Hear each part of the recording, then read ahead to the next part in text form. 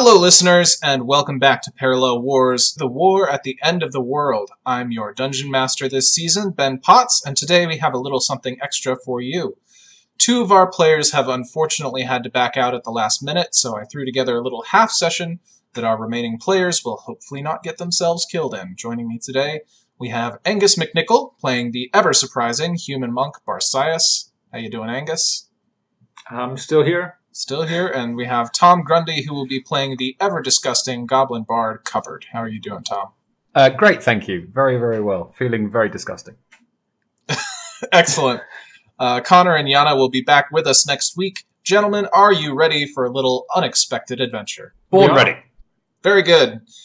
We resume our story a mere 2 days after the events of our last session, where you all were on the brink of being tossed over the edge of the world by the dodgy Salvation Militia.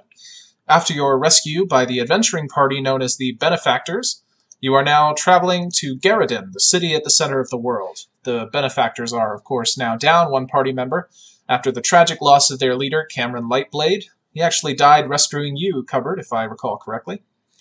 You have been traveling 2 days through the desert. It's been a tad rough. All that you have to eat every day are these surprisingly juicy berries that the centaur woman Zabidi hands out in the morning, and they're delicious. They take the edge off the hunger for the day, but it's not exactly filling. So you're looking forward to getting back to civilization where you can get a full meal, at least one full meal a day. I haven't been to civilization in years. I love meals. Or at least Somebody giving me dinner in the morning, that's great. Normally I have to go and pick it myself. That's a good point. This is perfect for you. Luxury.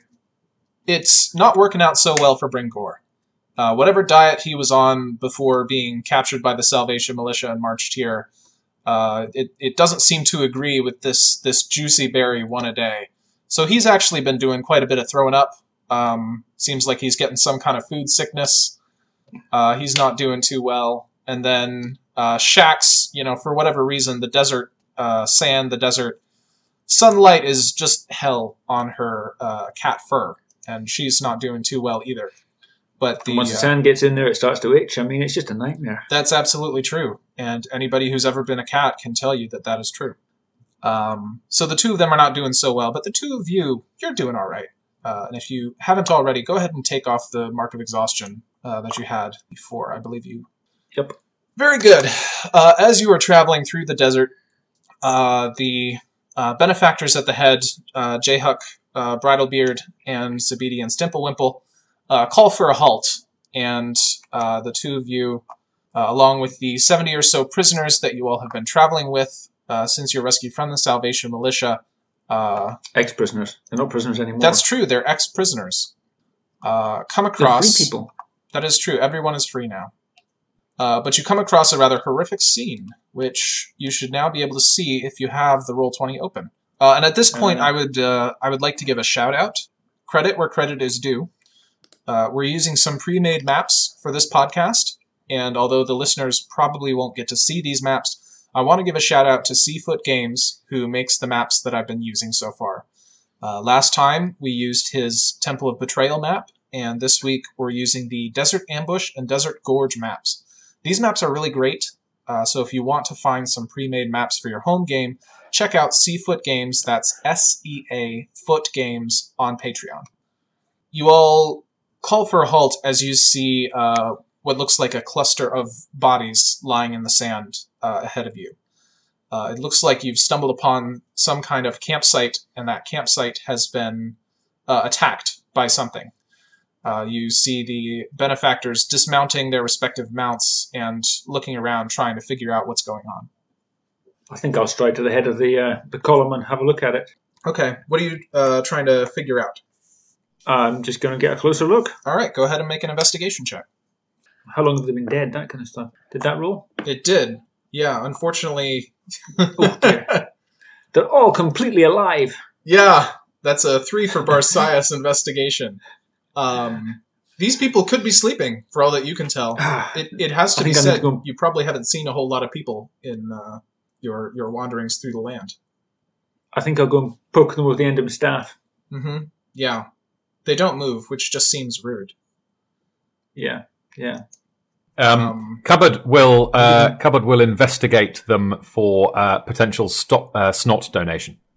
Perfect. Go for it. 17. All right. With a 17 from our Goblin Bard, you investigate these bodies. You turn some of them over. You stick your finger up in there, hunting for some snot. Sadly, it seems that their time in the desert has dried out. Their I never thought I would need to come up with a word for glands. There you go. Thank you. Time in the desert has dried out their glands. Their noses are sadly very dry. Sadly devoid. However, yes. As a side effect of your investigation, you do manage to realize that these people, maybe they've only been dead a few hours. The bodies have not, rigor mortis has not set in. Their skin is still relatively pliant to the touch. You also find some of them have, or all of the ones that you investigated at any rate, have what look like small spines embedded in them. And why don't you go ahead and make a nature check for me? Another 17. Look at that. Cupboard is killing the intelligence checks this time. These spines, you've seen them before a few times, actually, over your travel the last couple of days. They look like cactus spines, although you can't imagine why these people would have filled themselves up full of cactus spines. Seems a little clumsy or careless. There aren't any cactuses around here, are there? Not in this general area, no. You found cacti are generally hard to find in this desert, which is ironic, I suppose. Do they look like they've been shot with these spines? I suppose that's difficult to tell, but what I mean is, do they have loads of them in them, or just like one in the neck or whatever? There seem to be a fair few in each one, and they seem to have suffered, you can see bruising on the skin, more blunt trauma. So it seems almost like the cactus spines are kind of a side effect of whatever it is that killed these people. That's interesting. Where did they come from?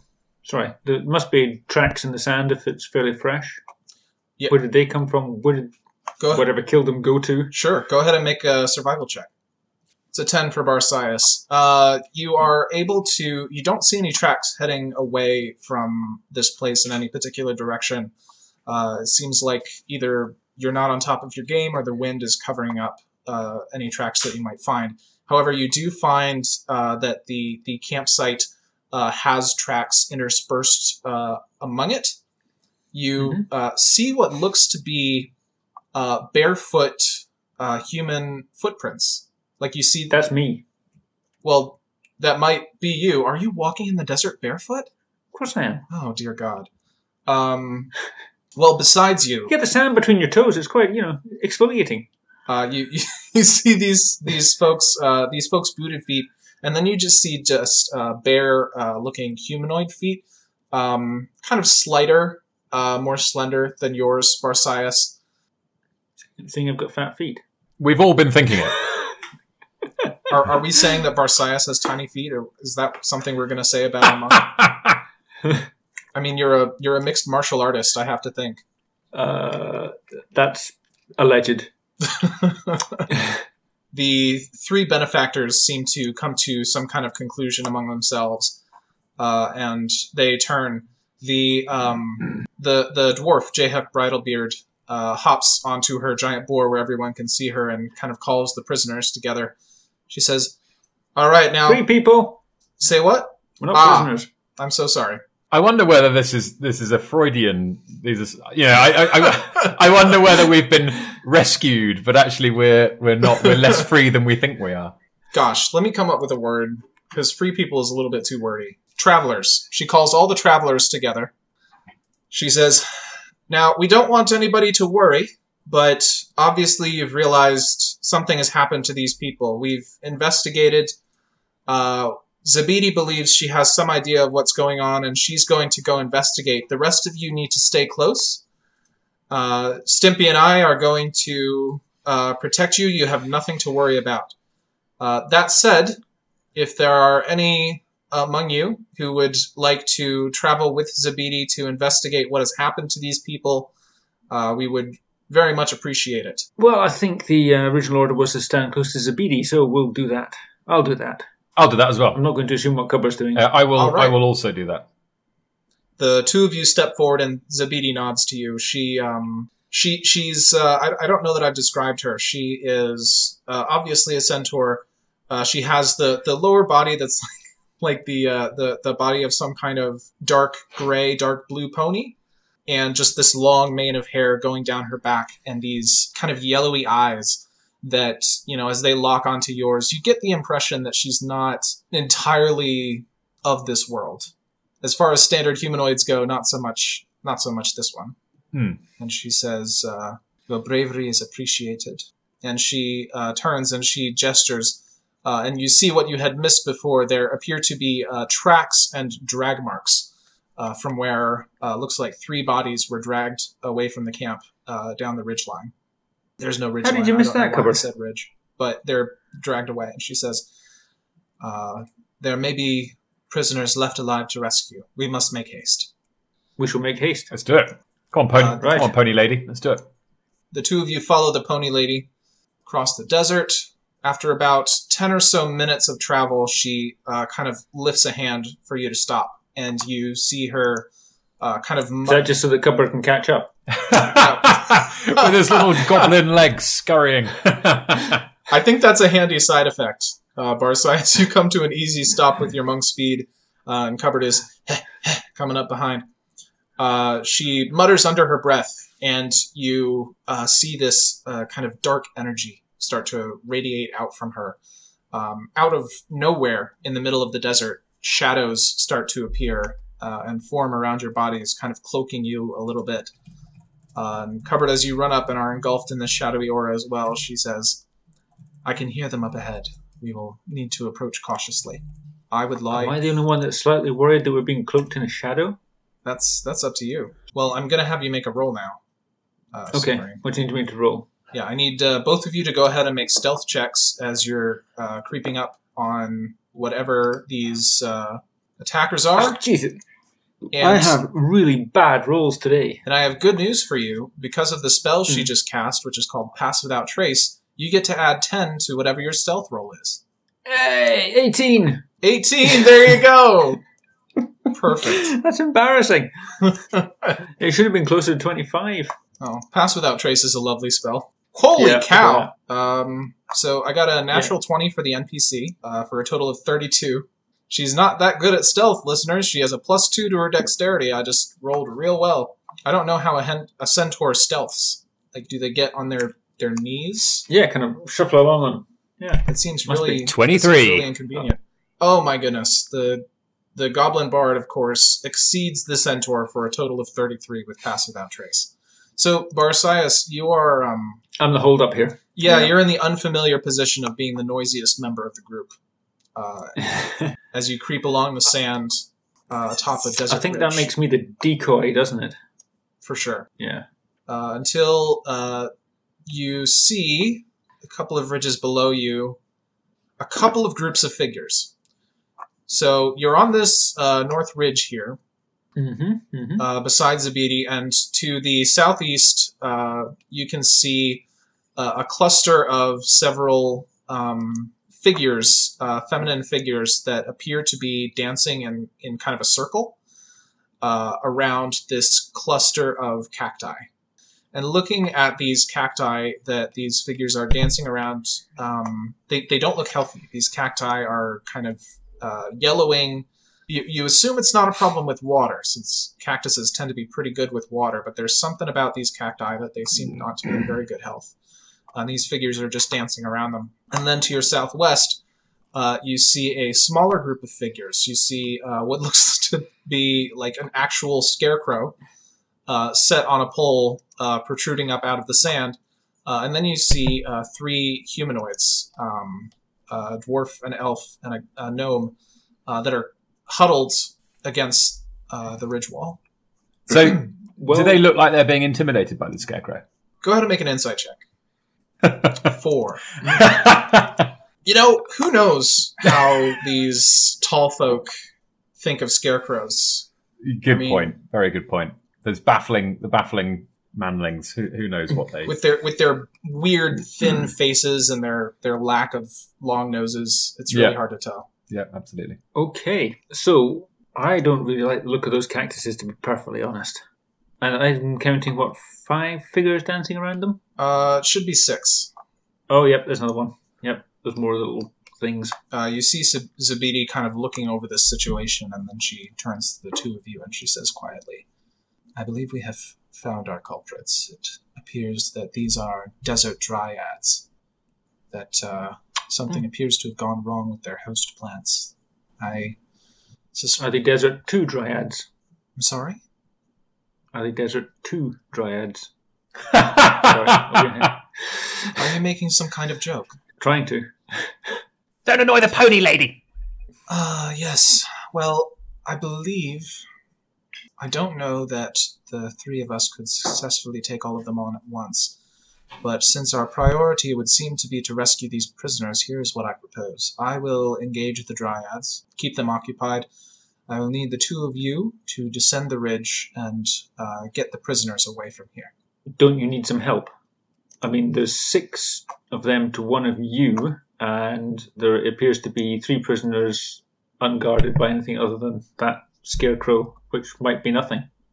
She nods and says, I suppose that is a good point. And she twists her hands in the air and starts muttering, and popping out of the sand next to you, you suddenly see these things. You see what are basically these giant lizard-like things.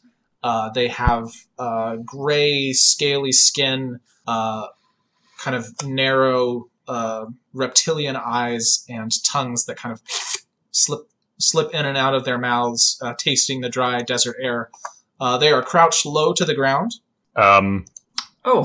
I'm concerned. That just clamber up out of the desert sands. And she walks up to them, but they seem to be waiting for Zabidi's command. And she says, I think I'll be able to keep them occupied. I think you will be able to keep them occupied. Okay, let's go get the prisoners. Let's go ahead and get roll for initiative. I'm going to add Barsias. I'm going to add Cupboard. Oh, my goodness, me and the duff rolls today. I hope you can manage to beat up some bad guys, because I'm going to be just slapping them.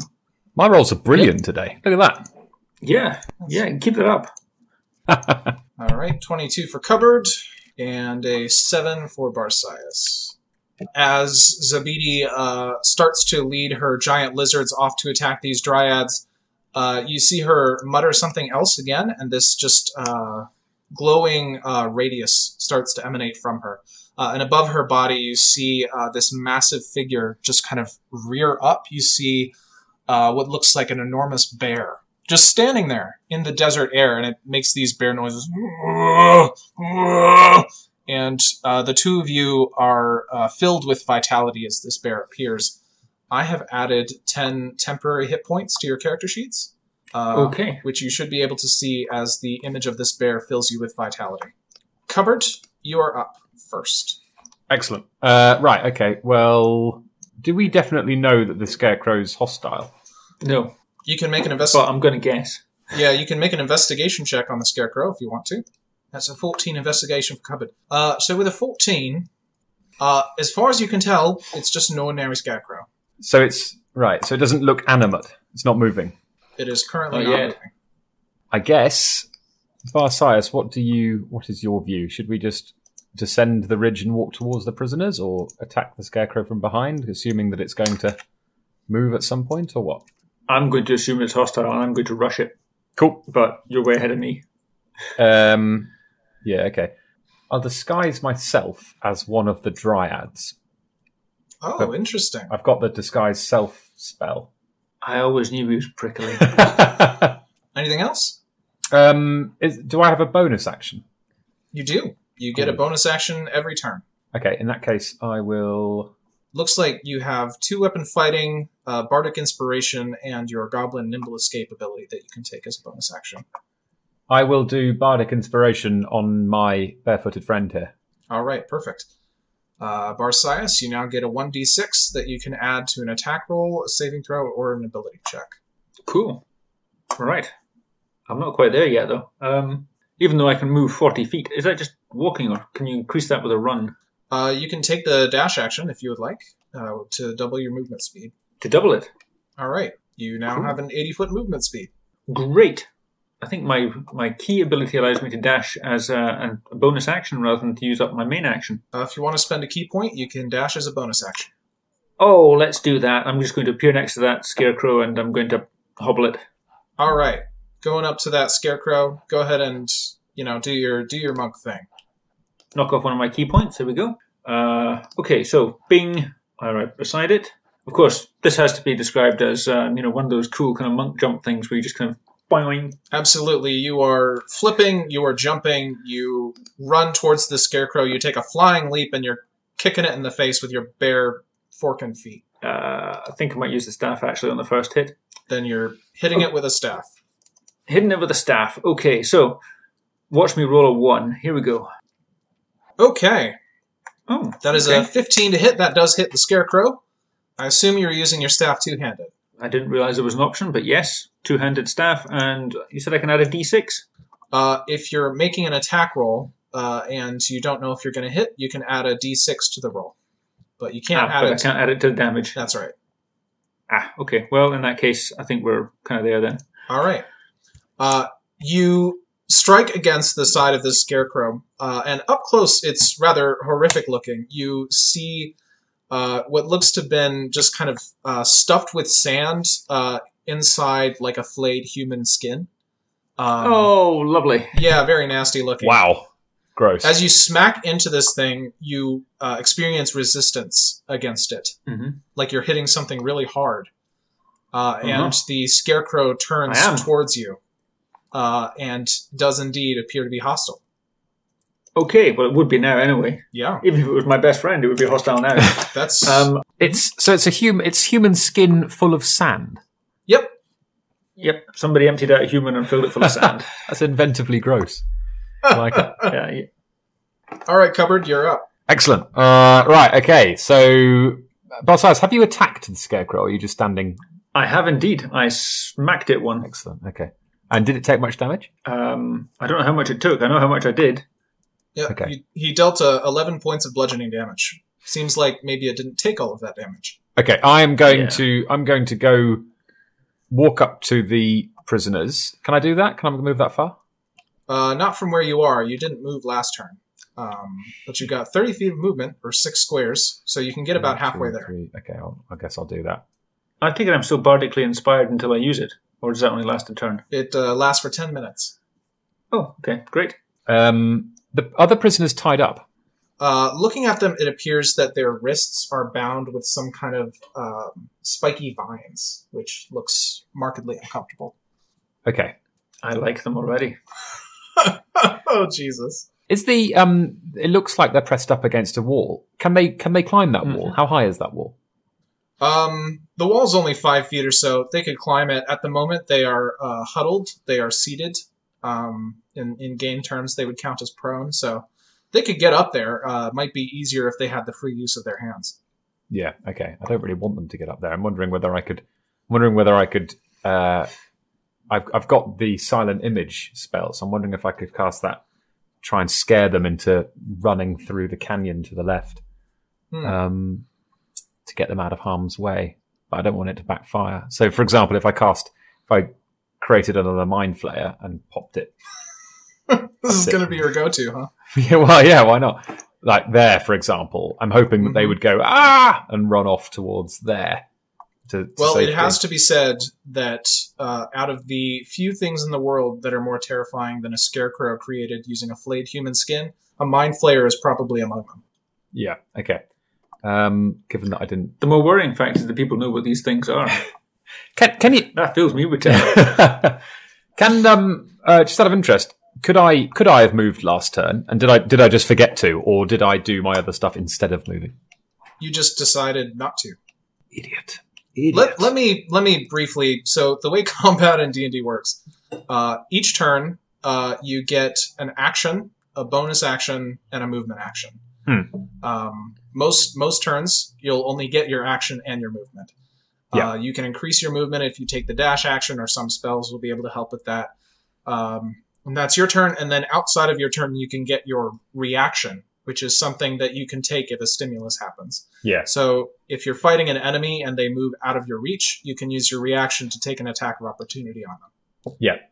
So broadly speaking, that is how combat works in D&D. Okay, cool. All right. I will create a silent image of a mind flayer. Why not? I mean, that's the only D&D monster I know, so that'll be my go-to for the time being. And I will create it there, and I want them to run sort of there-ish.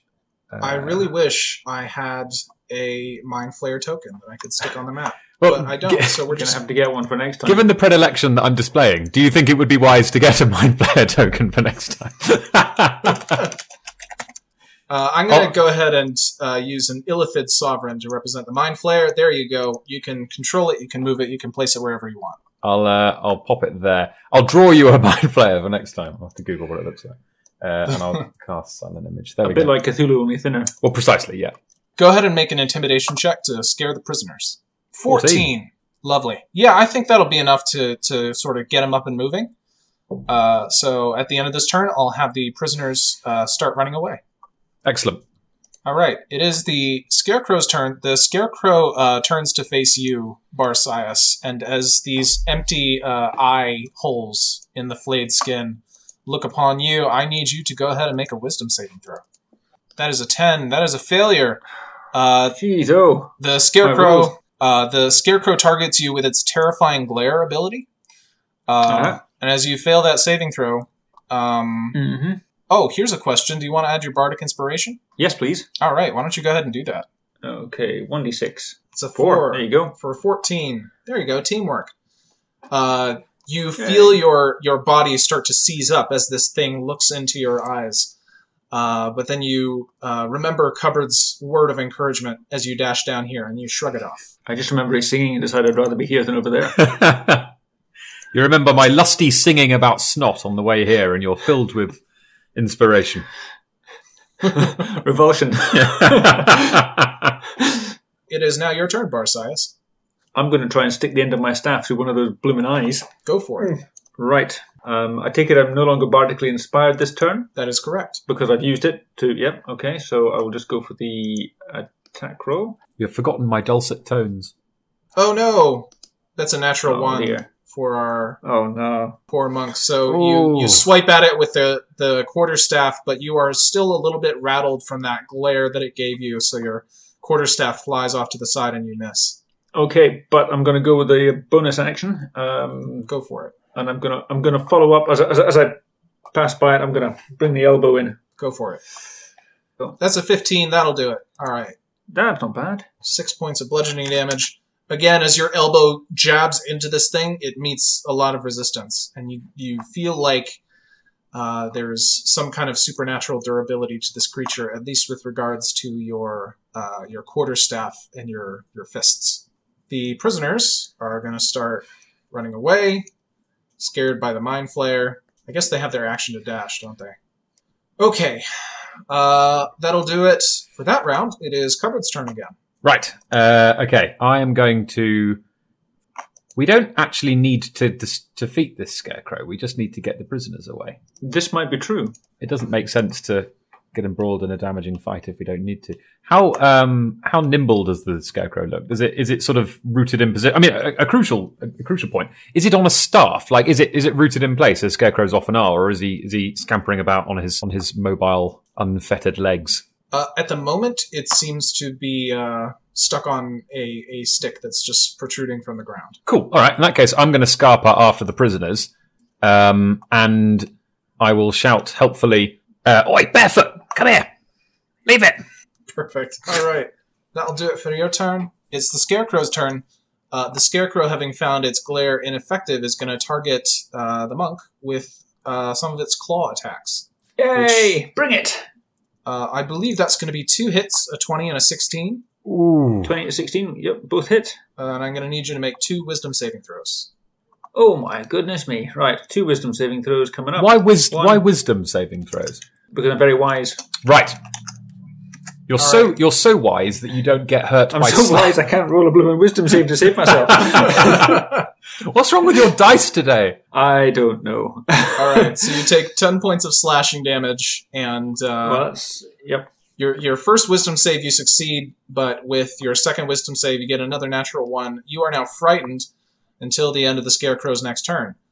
Righto. What does frightened do for me? A frightened creature has disadvantage on ability checks and attack rolls while the source of its fear is within line of sight, and you can't willingly move closer to the source of your fear. I can willingly move away from it, though. Absolutely, you can. However, the Scarecrow, seeing the prisoners fall away, is going to hop down off of its staff and start moving off towards Cupboard.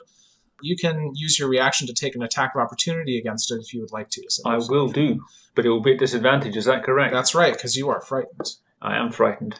Okay, 15 still hits. Wow, okay. There we go. So that's what, 4 bludgeoning? Probably doesn't do very much. Probably not. All right, Borsias, it's your turn. You're terrified of this thing. You can hear in the other direction just sounds of combat going on as these lizards are gnarling on these cactuses and these dryads. You see a mind flayer down to your south, although you have an idea. Probably it's not real. I think it's the same one that keeps following us. In a fit of deja vu, you spot a mind flayer. Equally incongruous. Okay, so the problem is I cannot get closer to this thing. So I basically have to go around it if I want to follow the prisoners. You do have some stuff you can throw, don't you? I do have a dart, I think.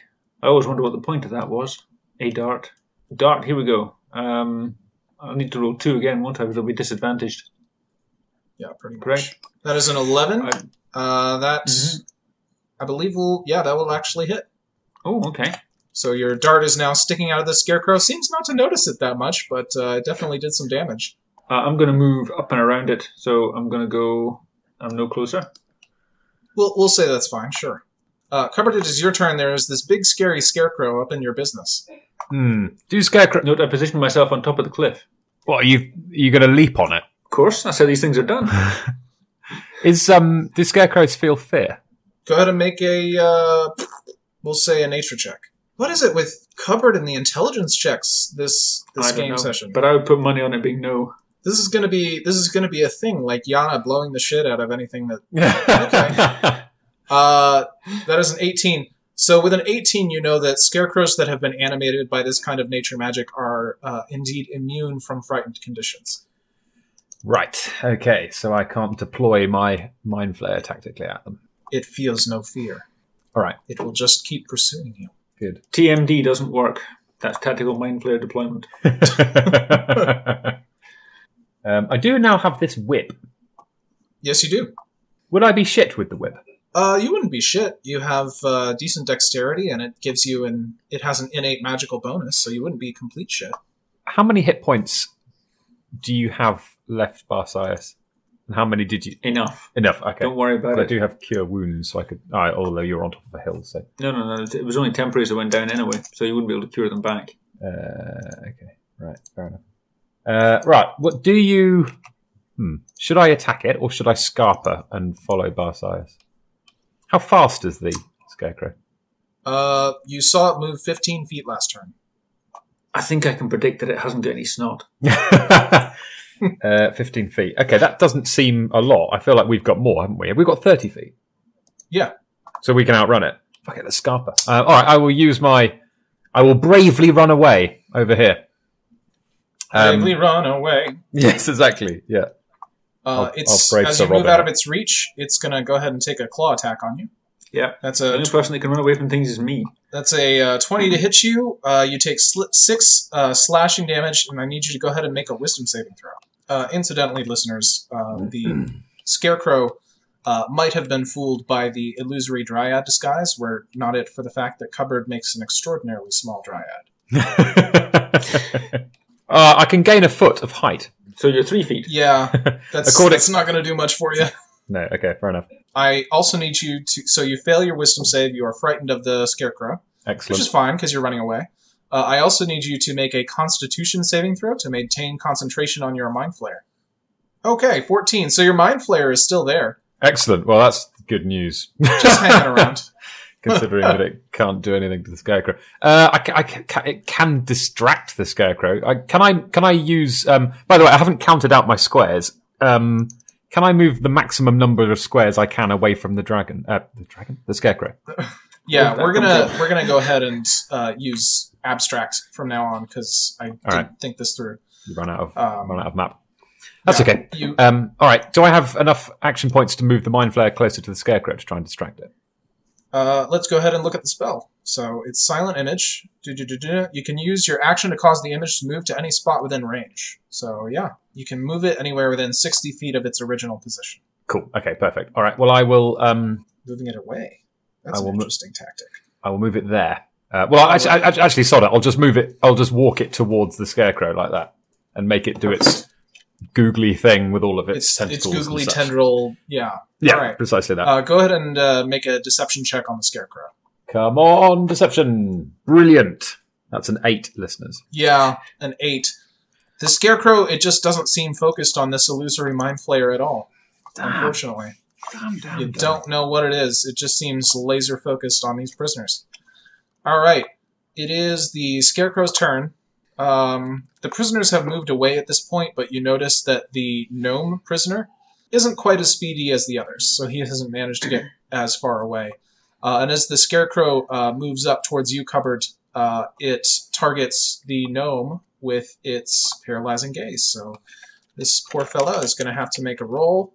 And he succeeds, so he is not frightened of the scarecrow, but it seems like it is focused less on the two of you and more on the prisoners that it was assigned to guard. All right, Barcias.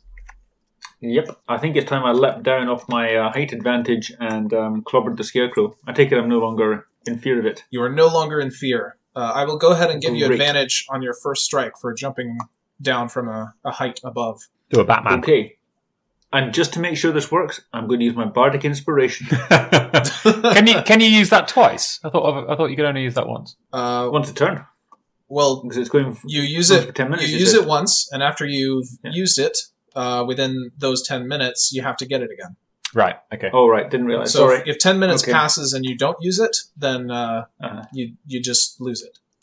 So Right. go ahead So and make your... I won't use it then. I'll just have to go and clobber the scarecrow. But he's well within my range, so Yeah. I'll just move myself up to him. And I'll plant myself... Really, I want to be on top of him, but we'll just put myself between him and the prisoners. I'm going to go for the advantage on the attack. So here we go. 1. That 19 will definitely hit. You batter at it with your quarterstaff, and it's starting to look fairly beat up. You've busted open parts of the flayed skin, and you can see sand starting to spill out of it. It is starting to show signs of wear. Right, I'm going to follow up with my unarmed attack. Go for it. Question is, do I want to spend a key point and have 2 unarmed attacks? If That you is can, the question. if you can immobilize it, it'll make our lives easy. You don't necessarily need to kill it completely. We just need it to be able to chase us less effectively. Well, I don't know how I would do that. Go for the legs. To be perfectly honest. Go for the legs, maybe. It's not so much a Yeah. thing in this version of the game. Yeah. So I'm just going to hit it with my unarmed strike and hope for the best. That is a I 9. don't know. Oh, that probably doesn't get it. Yeah, that's not going to... You That's strike not gonna against connect. it, but you are unable to find a vulnerable location on its body.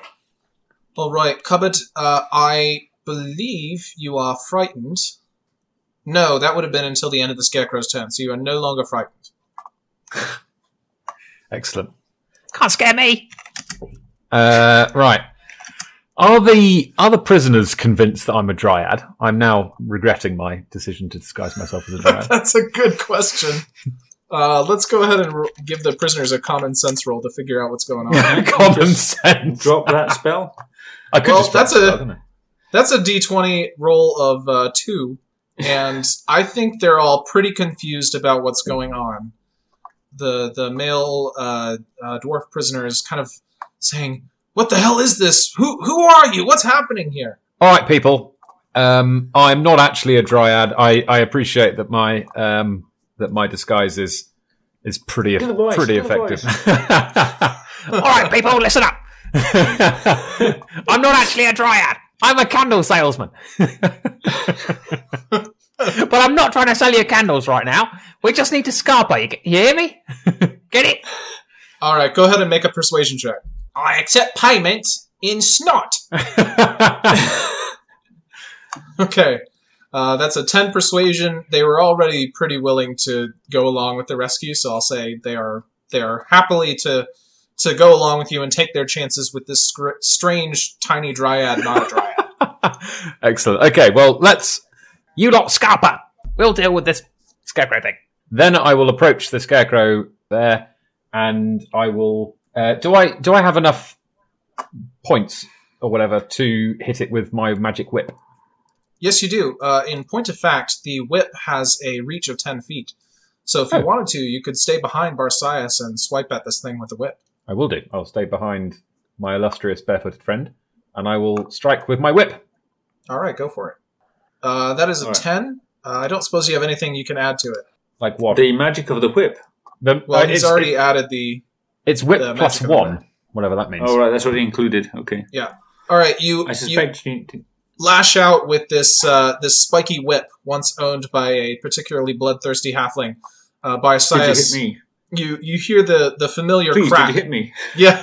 No, it doesn't hit you. But you hear the crack of the whip as You're it sick, flashes near the scarecrow. Does not hit. It is the scarecrow's turn. The scarecrow is kind of giving up on its terrifying glare. It's just not working too well for it, so it's gonna go full scarecrow claws on the irritating human that is standing in its way. Did I One not hit claw it with attack. my whip then?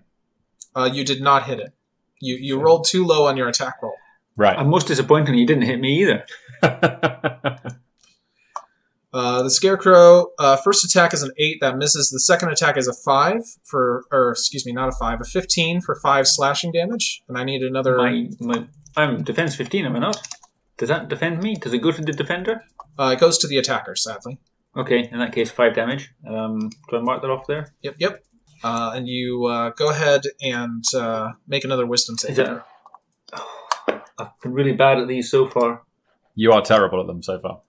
Doesn't look like very good either. Well, that's an 11. That's just enough. You are not frightened of Hey! the scarecrow. All right, it's back around to Barcias again. Okay, we're just going to have to bludgeon this thing until there's nothing left. Mm-hmm. Okay, so quarterstaff. Am I still advantaged? Probably not. Probably not. 24 to Oh hit, my though, goodness. will definitely do it. Oof, that's a hit, a very palpable hit. Very good. 11 points of damage.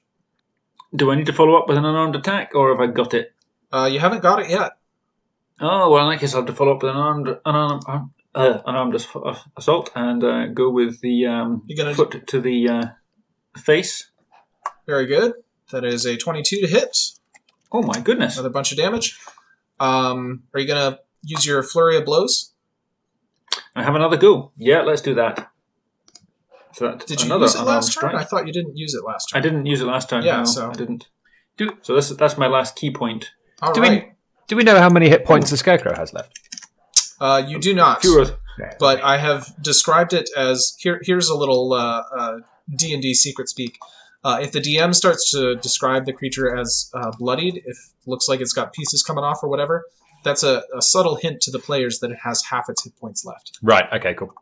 Didn't know that. But But there you go. That's 3 hits all over 20, dealing a total of 22 points of damage, which will be reduced somewhat, I imagine. those are some good hits. I- Yeah, what's up? That was good. Looks like it's still coming. All It's right. just the way it's standing. Cupboard, you are up. What you gonna do? Whip it again, because that Go went for it. spectacularly well last time. Yeah, you need to get closer if you want more stabby. I've got that short sword that I nicked off. What's the chops? And I've got a dagger. I think you might be better off with the magic whip. Yep. All right. I'll magic whip again. I don't know. I mean, All right, that is a 15. I do like to steal this from Matt Mercer. Cupboard, as you grab the whip, hold it over your head, and lash out towards the scarecrow. How do you want to kill this thing? Finisher. All right. Excellent. Is it the whip's got metal bits, hasn't it? Yeah, it's got like nasty, jagged spikes sticking out of it. Sweet. All right then. I as Cupboard lifts the whip above his head, he seems to grow in stature and the sky darkens around him. His eyes seem to dim to a midnight ferocity. And You're behind me. I missed all this. there's a little green bloke standing there shaking a whip around. And then he lashes out and the metal bits on the whip lash across the Scarecrow's flayed skin and tear innumerable little holes in it, and the whole thing starts to shred, and the sand tumbles out of the widening rents, and it just collapses. Yeah, like that scene in the first Harry Potter film with Professor Quirrell. This thing gets lashed by the whip, and it starts losing all integrity. The sand is pouring out of these holes that have been torn in it, and as its empty eyes look towards Barsias, they get this kind of almost sad look as it sags and slumps to the desert sands, motionless. Dust to dust. Dust to dust.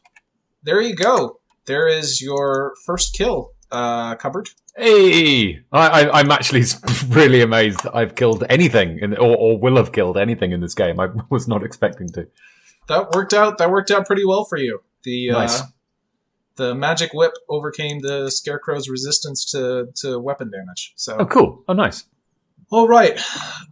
You and the rest of the prisoners flee and eventually manage to meet back up with Zabidi and the rest of the benefactors. You've saved 3 new prisoners and turned these prisoners into travelers, so I will try very hard not to call them prisoners anymore. We need to take those bindings off them. That's a good point. Because I'm pretty sure I could use them. I'm really concerned by this monk. I'm not sure what he's doing. When all these times when he says he goes off on his own to meditate, I'm concerned about what's actually going on. I think you pronounced it wrong. It's flagellate. Do you have any ideas for getting these bindings off? I've got a dagger, if that helps. All right. I don't want to ruin them. Just untie them. Go ahead and make a sleight of hand check to untie them without cutting yourself. Okay, here we go. Sleight of hand. All right. Uh-oh. Maybe I won't do it. I've done this before. Yeah. Barsias, you start pulling at these bonds to pull them off the prisoners. Cupboard, you try to help out, but with your 6 on your sleight of hand, you poke yourself on one of them and decide maybe more checking noses for snot is more your thing. You got any snot? Barsias, with your 14, you do manage to retrieve these thorny vines that these people were bound with. They are grateful for the rescue. In appreciation for it, they give you some loot. Ooh. So the gnome, whose stubby little legs were making it hard for him to keep up with you, he hands over a small glowing orb, and he shows you that when you look at it, you can always tell which way is north. Nice. Yeah, so you now have one orb. Which way is north? Say what? Which way is north? Let's use our orb. I don't know. If you're looking on the map, it'll always be upwards. So you get an orb of direction, and then the 2 human-sized travelers. Dear God, this is going to be a tough thing. It's because you've named them all prisoners. Maybe, you know what? I need to change that. You're rename probably them. right. Rename After- them freed prisoners or something. Taking all these tokens and putting them on the map and marking them as prisoner every single time. It's just kind of... Yeah. It's not surprising that you keep calling them prisoners, given that that's what they're marked. That's a fair point. The 2 taller travelers each hand you over a potion of healing. Oh, fantastic. One for each of us. Yep. No, you take them. Oh, okay. Yeah, okay. All right, I'll take it. I'll take them. And you can take that orb thing. I don't do these possessions. Thanks, Skinny. Nonsense. All this loot for Cupboard. Perfect. Yeah. It's no use to me. Very good. Eventually, Zabidi joins up with the rest of the travelers, and you all continue on your way. She didn't have any problem then. Nope, We did kind of run off and leave her with some dryads or whatever they were. For all that, it doesn't look like there's so much as a scratch on her. I suspect we're somewhat outmatched by the rest of this party. That could potentially be true. Well, We as need long to- as the two of you are here and Connor and Yana are not, I'd be happy to give you some information about the city you're heading to. Yes, please. Yes, please. That'd be great. From what you managed to gather, from what you've already known, from what you learn over the past as you are walking to the city has it's dominated by the absolutely massive Elevar Spire, which is a structure made of glass or crystal or something. The mages aren't quite sure. Just protruding up from the very center of the world and just soars up high into the air, visible for miles and miles around. Nobody knows exactly how high it goes. Some say it goes up to the celestial plane itself, although it narrows to barely visible thinness about 3 miles up or so. The spire is illuminated from within by a glowing crystal called the Conjoined Crystal. It's actually several crystals floating together within the spire that just constantly shift in color from red to blue to green, causing the spire to just be constantly shifting in hues like a massive magical lava lamp, which may sound slightly familiar to you from your glimpse at the edge of the world. Yeah, I was just Interesting. thinking about Yeah. not only what we can see over the edge of the world, but my rubbing I didn't get. Your description of that was something coming down Mm-hmm. Mm-hmm. and appearing to strike. Does the tower look anything like that? You haven't as yet seen the tower yet. From your descriptions, you're not sure. So that's the Elevar Spire. It is the oldest structure known to exist in the world. Its purpose is a mystery, and how it works is unknown. But it illuminates the streets of Garrison throughout the night, so the center of the city is basically Times Square in New York City. So Garrison is largely separated into 3 sections. You have your core city, the inner city, and the outer boroughs. The core city is the oldest settlement in the world, kind of a site of spiritual pilgrimage for all kinds of religions, just packed on every street with temples, idols, and processions of pilgrims coming to see the Conjoined Crystal. The streets are narrow, more like footpaths, and the entrance is heavily restricted by the Garrison Guard. The Garrison Guard are referred to a bit tongue-in-cheek as the Garrison Garrison, or the Gary Garys, or just Garys. The Garys have a uniform, which is basically a set of chain armor with a different colored sash. Depending on the rank of that guard, the colors themselves are a bit of an anachronism. There was a faith that existed a few thousand years ago that believed the various hues of the Conjoined Crystal had spiritual value. So those guards that wear warmer colors tend to be lower ranked, and vice versa for the cold colors. The Garys are most numerous in the core, but you also tend to find a fair number of them in the inner city, which is incredibly wealthy and much better organized. Streets are wide, paved with cobblestones, full of wealthy mansions, some of them more flashy than others. Generally speaking, you have the Noble's Ring, the Seller's Ring, and the Servant's Ring, moving ever further out from the center. And it can take a couple of hours to walk from the Servant's Ring to the Noble's. In the Noble's Ring, the merchants set up stalls along the streets, but those stalls are just heavily regulated by the city, and sell only the finest merchandise. Cupboard, if you ever managed to secure a stall in the Noble's Ring, you and your booger candles would be probably set up for life. Buildings in the Noble's Ring tend to go for height, both because horizontal space is at a premium, and because it's sort of aspirational. So the taller your mansion, the more you approach the power of the Elevar Spire. Some of these mansions can just get comically tall, and there have been more than a few accidents and collapses in the district where wealthy homeowners got a bit too ambitious. The Seller's Ring, by contrast, is eminently practical, full of squat, compact buildings that look almost like they're trying to muscle each other out. That said, few buildings are owned by one particular business. Most merchants can only afford a fraction of a building, so you get lots of warehouses that are basically several shops in one. Sometimes all the same kind of shop, so maybe in one warehouse you have 15 separate horse stables that are all competing with each other. Wow. These kinds of places tend to be more like upper-class gangs where businesses are constantly trying to sabotage each other. The closer you get to the Noble's Ring, though, the more you get regulation that tries to space out similar businesses from each other. As a general rule, the further inward you are, the wealthier and more prestigious you are, and the merchants who inhabit the innermost parts of the ring are some of the wealthiest and most well-known ones in Ivar. This innermost part is called the Rainbow Band, and is split into the Carnival Quarter, the Dining Quarter, and the Decor Quarter, which is largest, and then the notorious Arcana Quarter. Then you have the Servants' Ring at the very outer edge. There's, of course, more poverty than you would find in the Sellers' Ring and the Nobles' Ring, but not as much as you'd think. The streets are mostly well laid out and brightly lit by ever-burning torches, and occasionally patrolled by the Garys. You have occasional sections of the ring that have fallen prey to poverty and turned into slums, especially over the last couple of decades. But nobles tend to pay their servants extravagantly well, so this is pretty close to middle-class living. Interesting. In the Servants' Ring. Yeah. And then out past the Servants' Ring, you have the Outer Boroughs. And the Outer Boroughs is just a hair shy of being basically a massive refugee camp. Just a complete hodgepodge of huts, tents, and towering mansions, hastily assembled by nobles that fled from their ruined cities and couldn't get into the Nobles' Ring. Streets are of varying widths and are seldom straight lines. Criminal enterprises are all over the place, and beggars are just absolutely everywhere. Merchants... We'll be right at home. Say what? We'll be right at home. Yeah, pretty much. The merchants from the Sellers' Quarter have to hire what are basically armored caravans to bring food and supplies through to the outer city.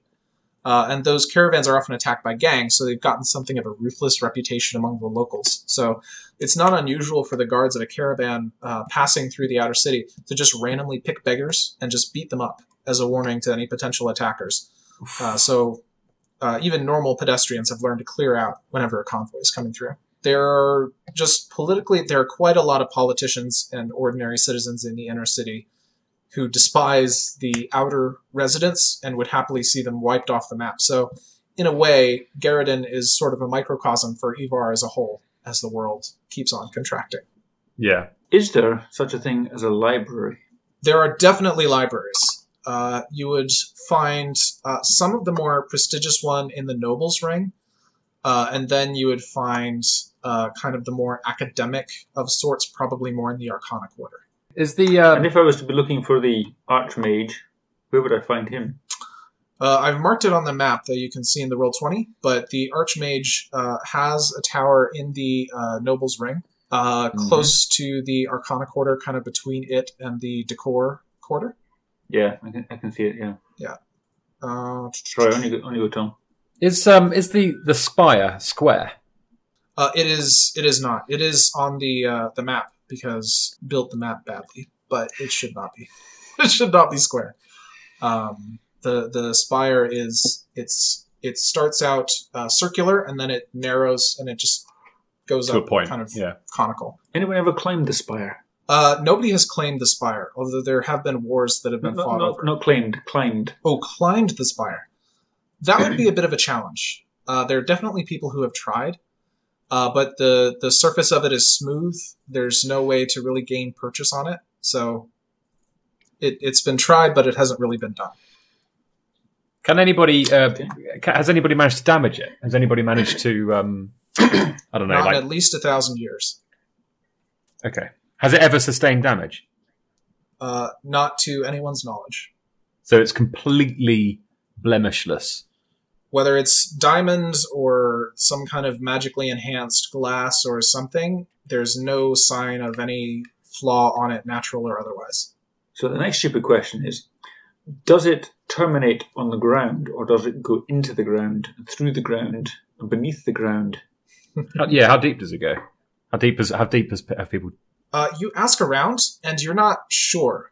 The notion of an underground to the city doesn't seem to be widely discussed. People, you ask people, and it's just something they've never particularly thought about. Maybe they haven't particularly thought to ask that question. There doesn't seem to be any. You would think, because especially with the space now being a concern within the city itself, you would think that there would be some kind of underground development, but you haven't heard mention of it at all. We'll have to investigate that, I think, at some point.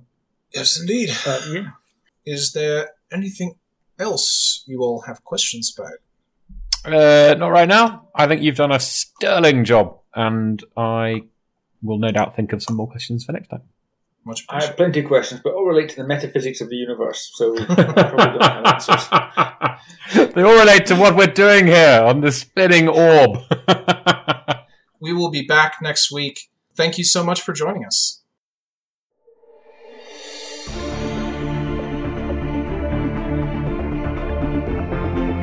Bye.